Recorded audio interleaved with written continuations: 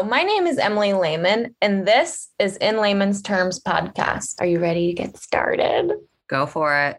All right. Hi, guys. Welcome back to In Layman's Terms. This is Emily. I'm your host. Today, I have one of my good friends from home. Her name is Bailey. She's going to be joining us today. Bailey has experienced addiction in her family and loss and trauma in those ways. And Lexi has started. Oh my God, I did not mean to say that. I'm so sorry. I didn't. It's okay.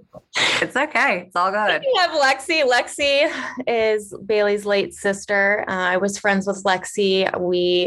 I would say, are pretty good family friends at this point. We have spent Thanksgivings together and all kinds of stuff. And during my journey or struggles with addiction, Bailey's sister Lexi was kind of in my group of friends, I would say, or we kind of ran in that. That's fair to say. That's fair to say. Same crowd. And so today we're going to talk to Bailey about kind of how she overcame living and having a sister who struggled with such a strong addiction, what it's like to lose a family member to addiction, and kind of how to get your life back on track and find the positives. And I know, Bailey, you really turned to church and you found a lot of things with God and are very spiritual. And during my recovery, I became also very spiritual. And I think that's so important. So I'm excited to hear all the things you have to share with me. Awesome. I'm excited to be here, Emily. So Bailey, Lexi struggled with... It was a combination of things. I think with Lexi, it definitely started as alcohol and marijuana, and then moved into pills. Her favorite poison, I'd say, was Xanax, and was willing to do whatever it took to get that. I can probably say she came and got some from my house, I'm sure, at some point. Yeah. Because I also struggled with Xanax as well, where I feel like in Ohio, I just feel like it's so bad. And I'm sure it's bad. It's bad everywhere, but I don't know if it's just like, maybe it was the people we're surrounding ourselves with, or like, I don't know. I just feel like that is so, so common. Yeah. So that was definitely her thing, which also presented problems because I had been diagnosed with depression and anxiety at a really early age. So I was on medications. And so very often she would steal those from me. And then I would be left with crippling anxiety and no way to cope with that. So yeah, that's really hard. Things happen to go missing when you live with an addict, don't they? I say that that's happened to me before as well. So was Lex living with you was she living with your mom at the time? I can't remember. Yeah. So she came and went. I myself struggled with addiction, with alcohol. And so after my freshman year of college, I got a DUI at the age of 20, which, let's do the math, I was not of legal drinking age. And I went to jail for 8 days. So I moved back home. So I lived at home, and I was 20 when I moved back home. So Lexus was 16, and she was living at home, and then left as soon as she turned 18, and started like this back and forth of she would move out, she'd move back in, she'd move back out. And so it was kind of a mess with this back and forth. If she's in the house and she's not. And when she's there, like, we know where she is, which is great because she's there. But it was hard because she was bringing things into the house, and like just this yo-yo. Mm-hmm. It's a vicious cycle. It's hard because it's like, okay, I know she's here. I can see her. She's safe.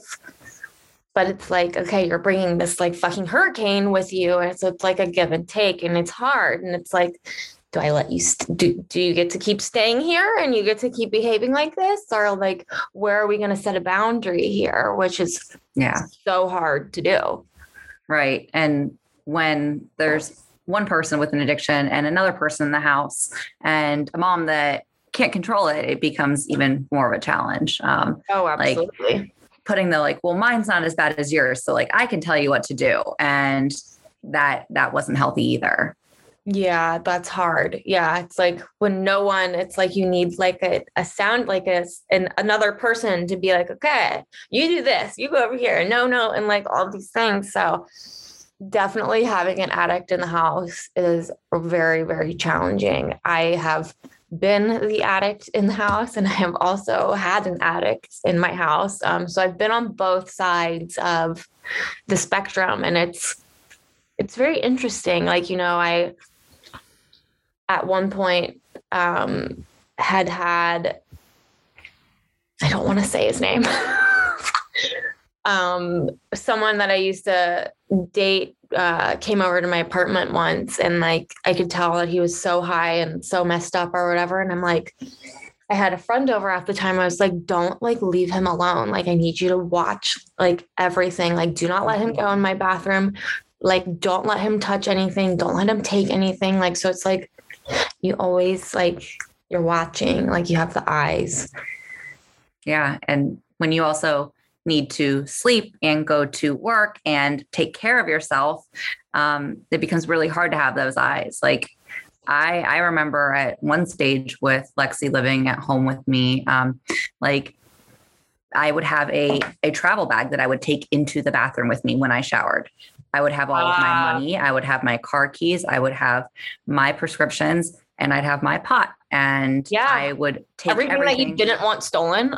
I would take it. And I mean, jewelry, I would put it all into a waterproof bag, and I would take it into the shower with me, because bringing it into the bathroom wasn't enough. Like it wasn't enough, because I mean, she was sneaky and like would find a way to like crack the door just the tiniest bit. And like, I mean, when you want something, you'll do whatever it takes to get it. Oh, of course. So like, I mean, I remember at one point, like I'm in the shower and I like thought I heard something and I creeped my head out. And I mean, she had like a stick to pull the bag across the floor. And I was like, oh, okay. So we're at this point. Like I can we're see at her this doing point. that. That's funny, but like, it's not funny. I'm not meaning, but like it's, I mean, that's the extent that those are the lengths that you'll go through. Like you're gonna get sick. I'm feeling like dog shit. Like, where am I gonna get my next fix? Oh, okay. I'm gonna like do whatever I can. Absolutely. I mean, I was living with someone and they were addicted to substance abuse or substances as well. And like, it's always like, oh, I'm gonna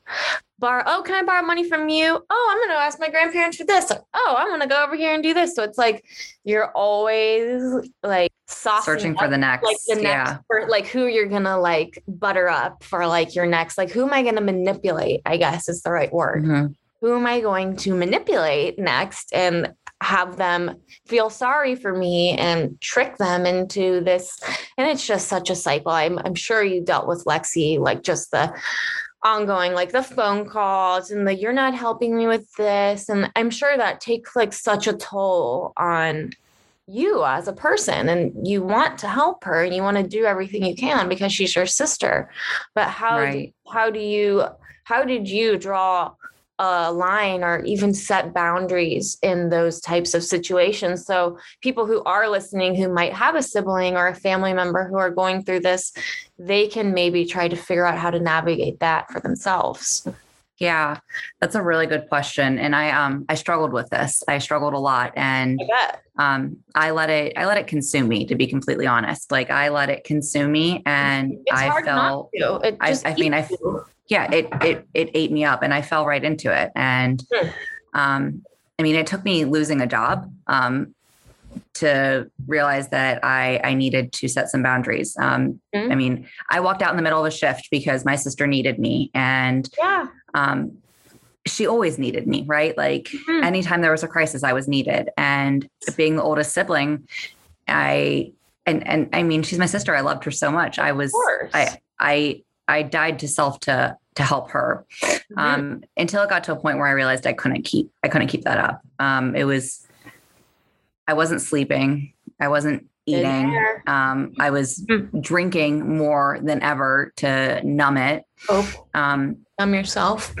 And I had to set some clear boundaries. For me, that looked like I said, like, I can't talk to you between these hours. For me, it looked like setting parameters on the hours that I could get phone calls from her.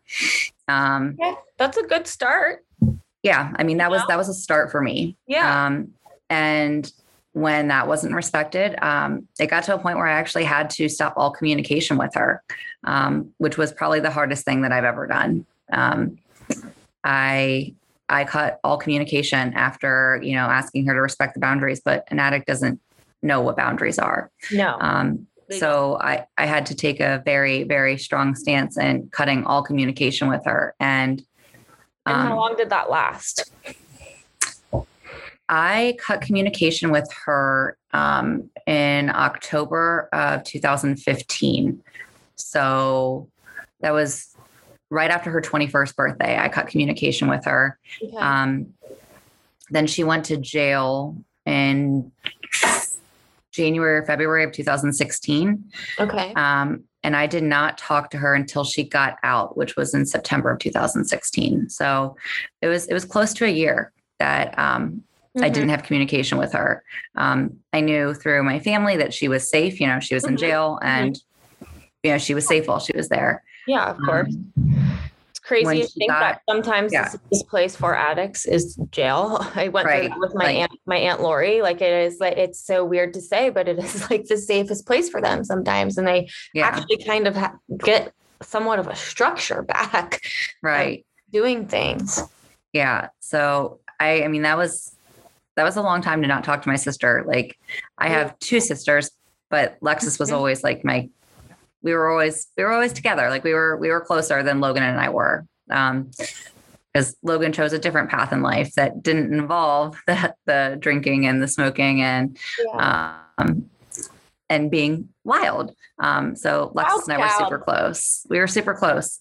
So cutting those ties was really hard.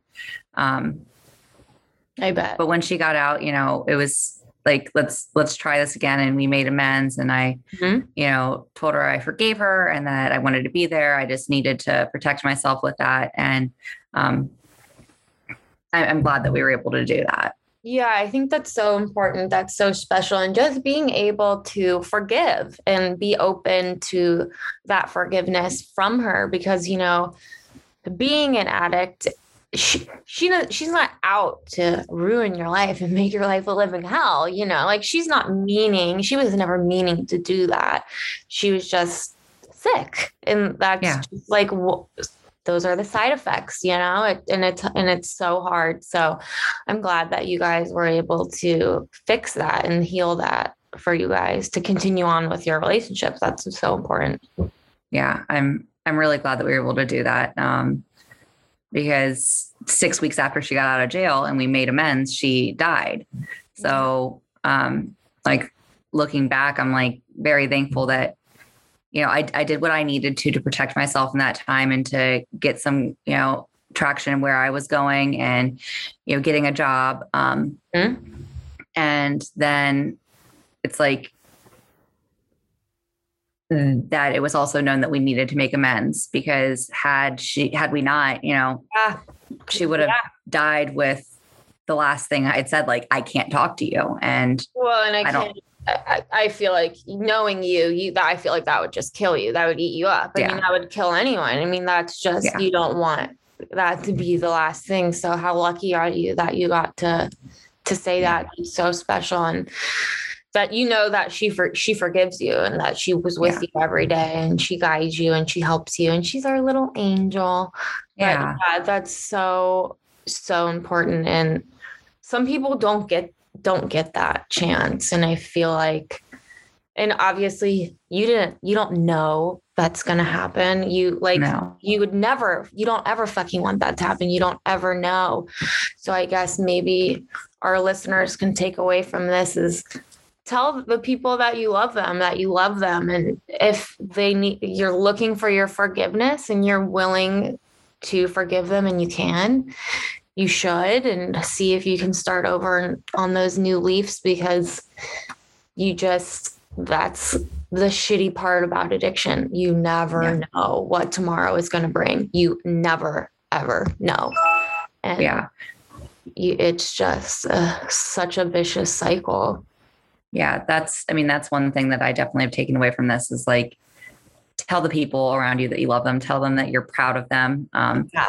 like share. Your words are important. Your words matter and they go a long way. And you never know when those words could be the last thing that you say to someone.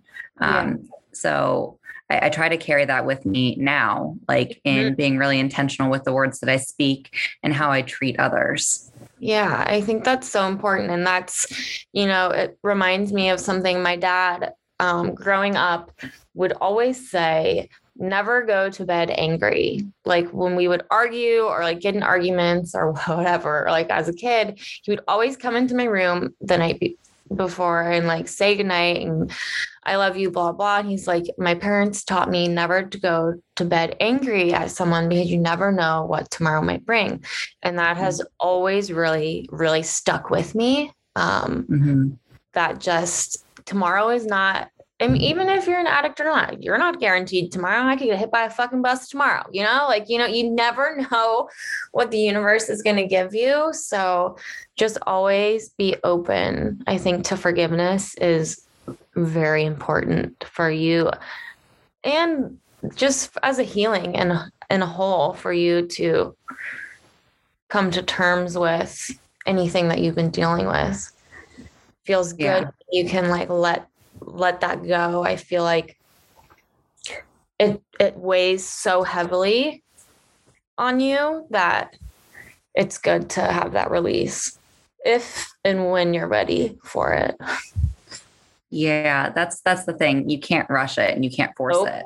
Like my grief process was really messy. And like when she initially died, I turned more to alcohol and drugs than I ever had. Like, yeah, I bet suddenly like my anxiety medication doses was not as needed. It was daily. And then like there was another one added in. It's like going through that kind of loss, like you don't know how to cope. And the only thing I knew was I don't want to feel this. So yeah, I want to be numb. So I numbed it. Like I don't remember much of her funeral. Like a year ago, I looked at my mom and I was like, who talked at her funeral? She was like, oh, that was your sister. Like your sister spoke. Logan. I was like, oh yeah. What did Logan say? She's like, you guys wrote it together, Bailey. And I said, oh, cool. Bailey. I'm glad to know I wrote something. No, I can totally relate to the living in a fog, being in a haze, but you're there, you're present. Yeah. You're not there. Right. And like it all worked in the timing that it was supposed to. Like you can't rush the healing, but like, I mean, it's been almost 4.5 years and it took a while. So Lexus died in November of 16 and, those next 2 years were pretty messy for me. But things started to shift in the end of 18. Like I started to realize that I couldn't keep living my life the way I was. I think I hit my version of a rock bottom. And for me, that looked like not wanting to be alive.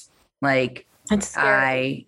I ended up having to take a week off of work in December of 18 and like met with a therapist every day. And I was like, I just don't want to be alive. Like I can't keep living this way. I don't want to be here. My life has no purpose. My life has no meaning. Yeah, I'm not happy. Like I'm having no will to live, but at least you knew you were feeling like that and you took steps to seek help and you did the right thing. So that's very important. Yeah. So, I mean, I just remember very clearly. I was like, all right, God, if you're real, I got to know. Cause I can't keep living like this. I can't keep doing it. No, I feel like, I woke up one day, like literally at the Euclid house and I had like the same revelation at the Euclid house. I'm like, I'm like, what the fuck is going on? Like, this isn't me. Like, where did like all of this time go? Like all of these, like, I'm just like, what the fuck is happening right now? Like, what happened? Like, where did all of this? And then something just switched. And I was just like, I cannot fucking live like this. I'm like, this is just like not how it's supposed to be. I don't want to live like that. I'm tired of feeling like this, just like feeling so bad and just like, It's crazy. Yeah. So it was a pretty clear switch too. Like, and I mean, the last time I blacked out was on New Year's Eve of 2018. And I woke up that next morning and I was like, this isn't fun. Like, this just isn't fun. Yeah. And there's more to life than this. Yeah. Yeah. And then, I mean, 6 days later on January 6th, I went to church for the first time by myself. And I was like, why am I here? Why is this? Why did I feel like I had to come here? And like, that was the day that I was like, oh, like, I'm going to give my life to Jesus and I'm going to turn it into a different direction. It was such a clear, like, surrender. And I mean, I left church and I went to the gym and I joined a gym, which you've been running so much. Like, I remember you doing the marathons and stuff and you were running, like doing all these things. Yeah. Girl. I mean, that's what it looked like. It was like, I can't keep living the way that I have been. And there's something more here. So like, for me, that looked like joining the gym. It looked like joining a small group. It looked like getting involved in serving. I meant throwing out the alcohol because that's what I needed to do in that moment. There was no like half in between. It was, I needed that gone. And I think the slower surrender for me was like the pot, because I was like, I can keep doing this, but after a while, I was like, I actually can't keep doing this. For me, it was like, I need to lay it down. But that also looks like working with a doctor to get off of all the medicine, because I mean, at the age of 12, I was told like, oh, you're sick. You're going to be on medicine your whole life. And then I was like, actually, no, like, I don't have to be. I don't have to. Like, I have Jesus and he's all I need. So like, I don't want to be on this. Yeah. So it looks like it was a very like slow process, but like, that's something that I needed to do. And I'm not saying that it's for everyone, because some people absolutely do need to be on medicine. But for me, totally. I believed that I was fully healed from that illness. So it was a slow surrender. And then there was also like the like sleeping around, because that was an addiction too. Sure. Absolutely. Like, it was all wrapped up in a big old bubble for me. So like, I mean, I joke, but in the fall of 18, like, I was sleeping around with a lot of people. And then all of a sudden in January, I was like, oh, wait, like, none of this is okay. Like, why am I behaving like this? Like, what am I doing? Yeah. And suddenly, like, I felt like literal chains were falling off of me. Like, the chains that had been placed on me saying like, you are this, you are that. It was like, actually, no, I'm free of it. Yeah. And that's so empowering. I mean, the day that I decided to follow Jesus, I called my mom. And I said, what are you doing? She said, just, doing the dishes and laundry. Like, what's going on? I said, I need you to come over right now. She was like, I'll be there in 10 minutes. She dropped she was in the middle of like cooking dinner, doing laundry and the dishes. And she's like, I will be there in 10 minutes. Cause that's just the person my mom is. Also, because in the past, that call had been, I'm going to kill myself. That call had been like, I don't want to be alive. Yeah. So when she showed up at my apartment and like, I'm sitting at the kitchen table, like, just like calm, like, I had a glass of water on one end for myself and a glass of water on the other end for herself. And she was like, kind of like, okay, where's the mental breakdown? Like, she's like, so what's going on here? And I was like, well, Mom, like, Jesus died for me. And she was just like, oh, we're having this shock. Oh, she's like this. And so it was a moment for her though, where she realized like for years she had been praying for Lexus to come into that space and for Lexus to be healed and for Lexus to be able to share her story. And what she realized in that moment was actually all along I was praying for you, because you can now live to share not only your story, but her story. And that like, you don't have to stay in those those chains of bondage. You don't have to stay in the space where you feel like there is no light at the end of the tunnel. Like, there is another way.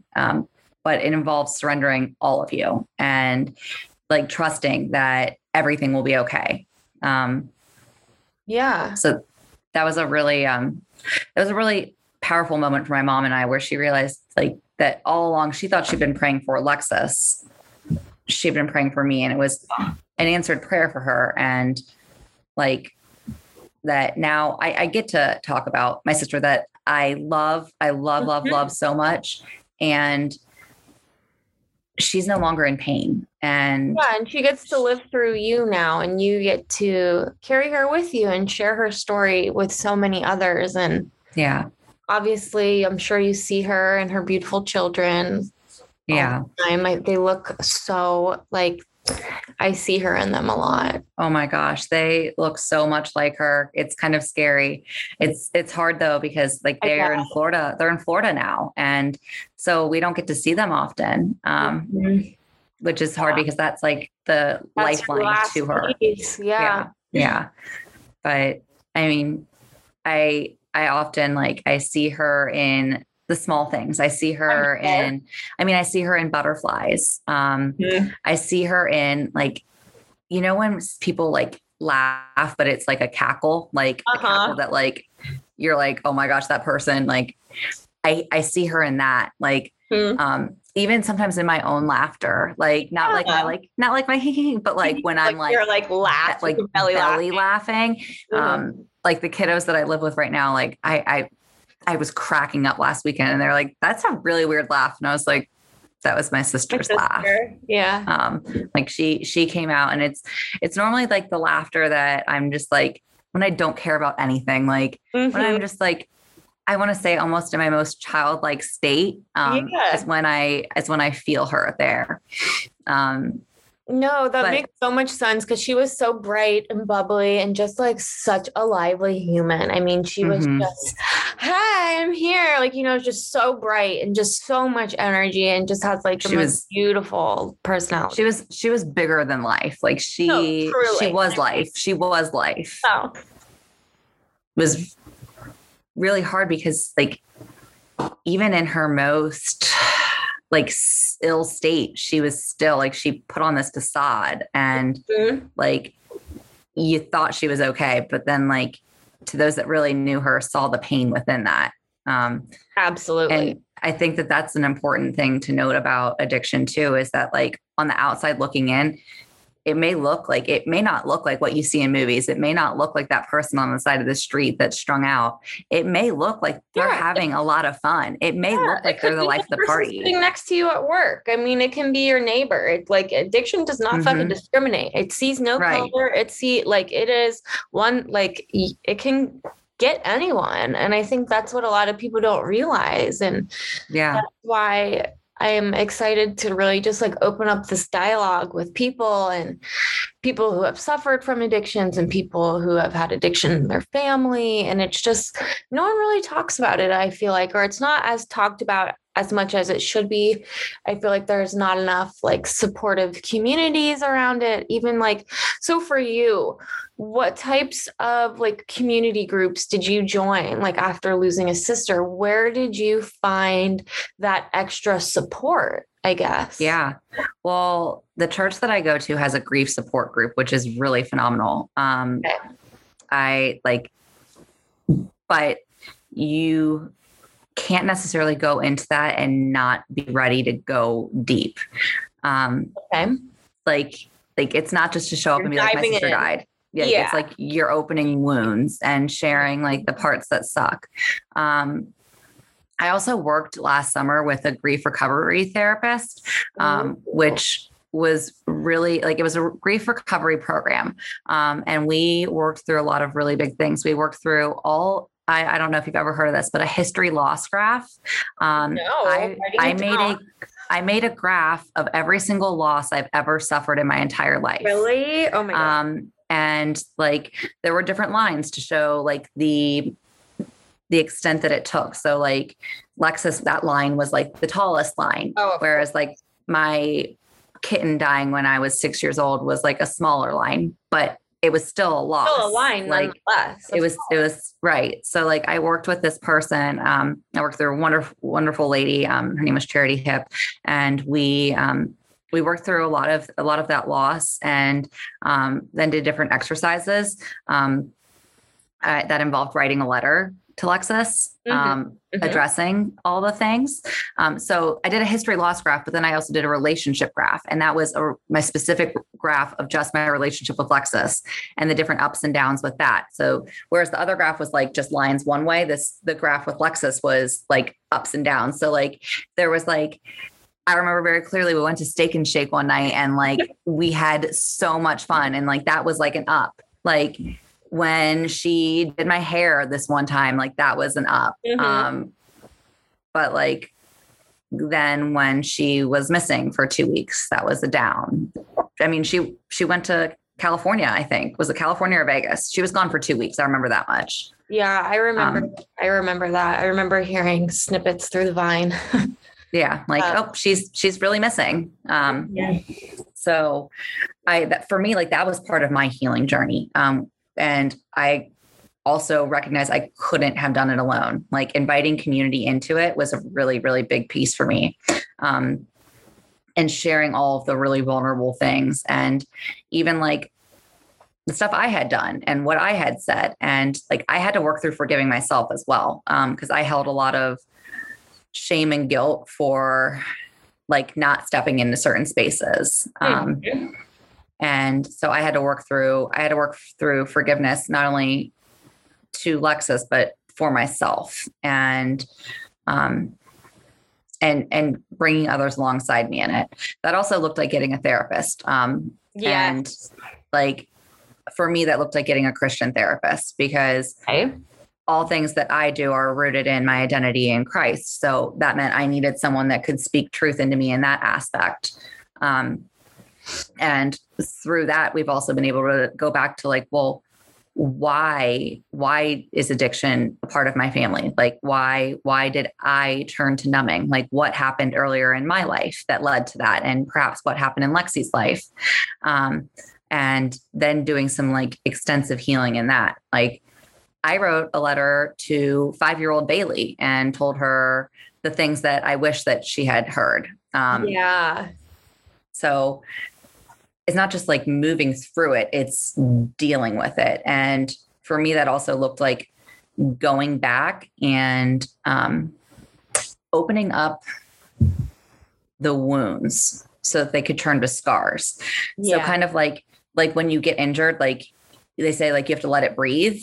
Like I had to literally go and I had to expose these spots in my life that I just kind of put a Band-Aid on and been like, we're good. Like, we're going to just leave it there. And like, we'll keep it. It's fine. Keep it moving. Right. That looked like, I had to actually go back and I had to rip them all open and say like, all right, here's my heart.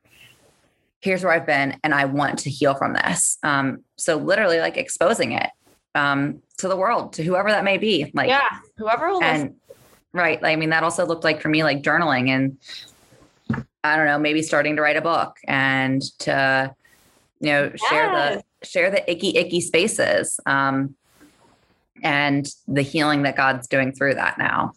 No, I think writing a book would be so cool. That's like one of my end goals with this podcast is to one day in hopes maybe like have a book. And I think, I don't know, there's just something so therapeutic about like writing your story down, like when I lived at the Euclid house, dude, I was like so fucking miserable and everyone like thought I was like thriving and I was so happy and I was like living this great life, but like I was drowning, like suffocating on the inside. I'm like, I had no one, like, I'm just like living this like vicious cycle. And it's just like, okay, where are we going to get pills from today? Or, oh, what are we doing? And it's just like, okay. Like, and it's just like, sometimes I would just like fall asleep and it would just feel like I was like literally falling into dead ass a black hole with like no way to get out. So I think it's important to just remind people that no matter how dark it gets and like how dirty it can be, there is always going to be a light at the end of the tunnel, no matter how big or small, but there is that light that's there that you can reach for if you're willing to crawl out of whatever hole you might have fallen into. Yeah. But you have you have to fight for it too. Oh, absolutely. I remember like my addiction, I was almost done graduating college. And I was like, I think my last semester, and my addiction at this point was in fucking full force. And I just remember being like, why am I even like, and I graduated and I went to school, but a part of me was like, I'm just gonna quit. My parents would have never fucking allowed me to, and they would have beat my ass. But like, it was getting to that point where it's like, okay, I'm like going to throw in the towel and everything. And I feel like had I done that, there would have been like no coming back. Yeah. From that. Yeah. I mean, I get that too. Like it's by the grace of God that I graduated college. Like I was not really, yeah. I was not there, but I did. Mm-hmm. And I mean, like I was living with someone who wasn't going to school. He dropped out of school. Like, so there was no positive, like, you should keep doing this. It was all just like, like meh, whatever. And I'm so glad that I finished and I like stuck it out. But like, it's like you just get in these ruts where it's like you just want to give up on everything that you're doing to numb yourself and to be in that state. Yeah. What do you think, I guess, your biggest lesson is? Like, what have you learned? What have you taken, I guess, from losing Lexi?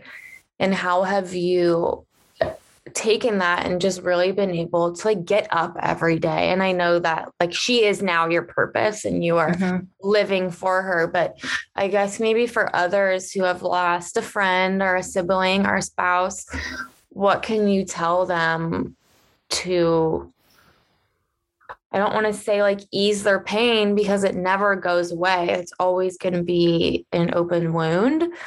I guess maybe help them navigate just like the day-to-days or like just even getting out of bed.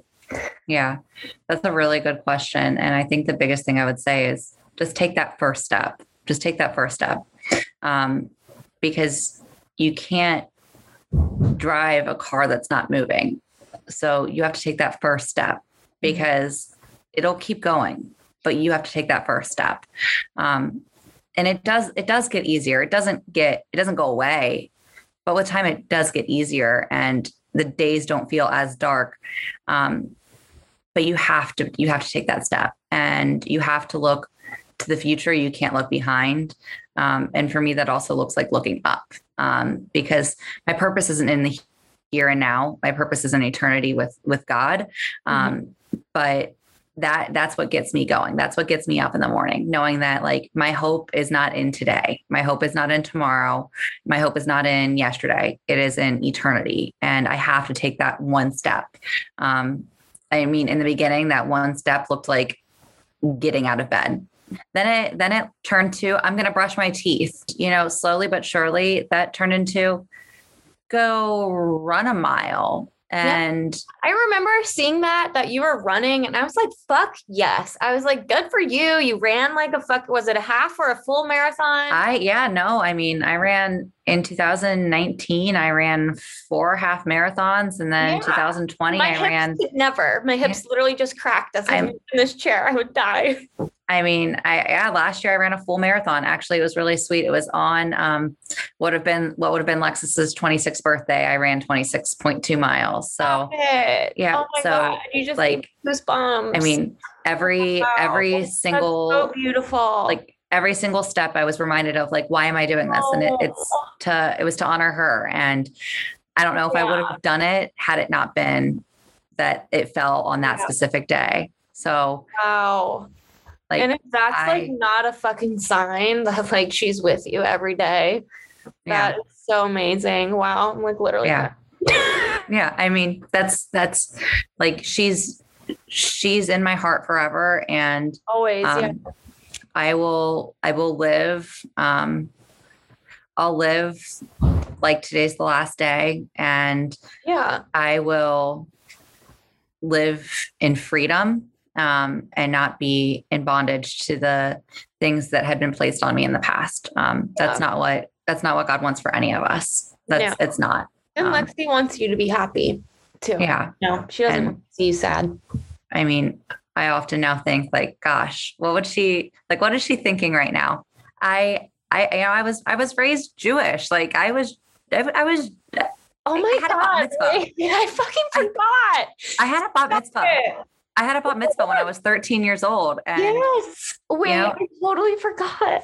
Yeah. And now I work for a church and I love Jesus, and my life has so much more meaning and purpose. Peace is the other thing. I mean, what I'm doing with my life right now, like, doesn't make sense to people. I mean, I donated all of my stuff and I moved into a guest bedroom of a family that I barely knew.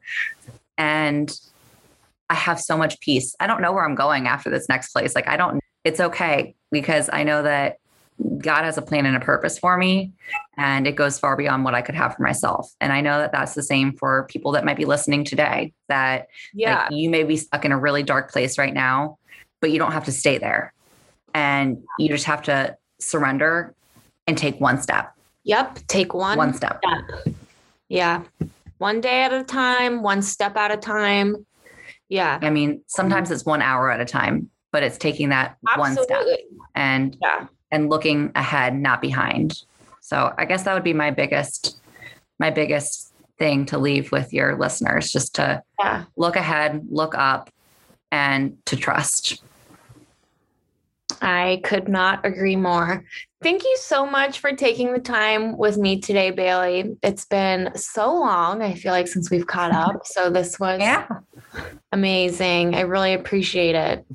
You're so very welcome. And I wish you absolute nothing but blessings as you step into this new space for yourself. That, every, interview, you get to go back and reflect and, think like, what would I do differently, and to grow from it, because they're all learning experiences. Everything is big learning. We'll be learning for everyone. So, well, thank you so much. It was so good. You're welcome. To talk to you. I really appreciate it. Everything's good. Yeah. Yeah. Okay. I wish you nothing but the best luck with all that, Emily. Thank you, Bailey. You're welcome. All right. I'll talk to you later. Okay. Bye. Bye. Thank you for joining us today on this episode, and hopefully we could put this lesson into layman's terms. See you guys next episode.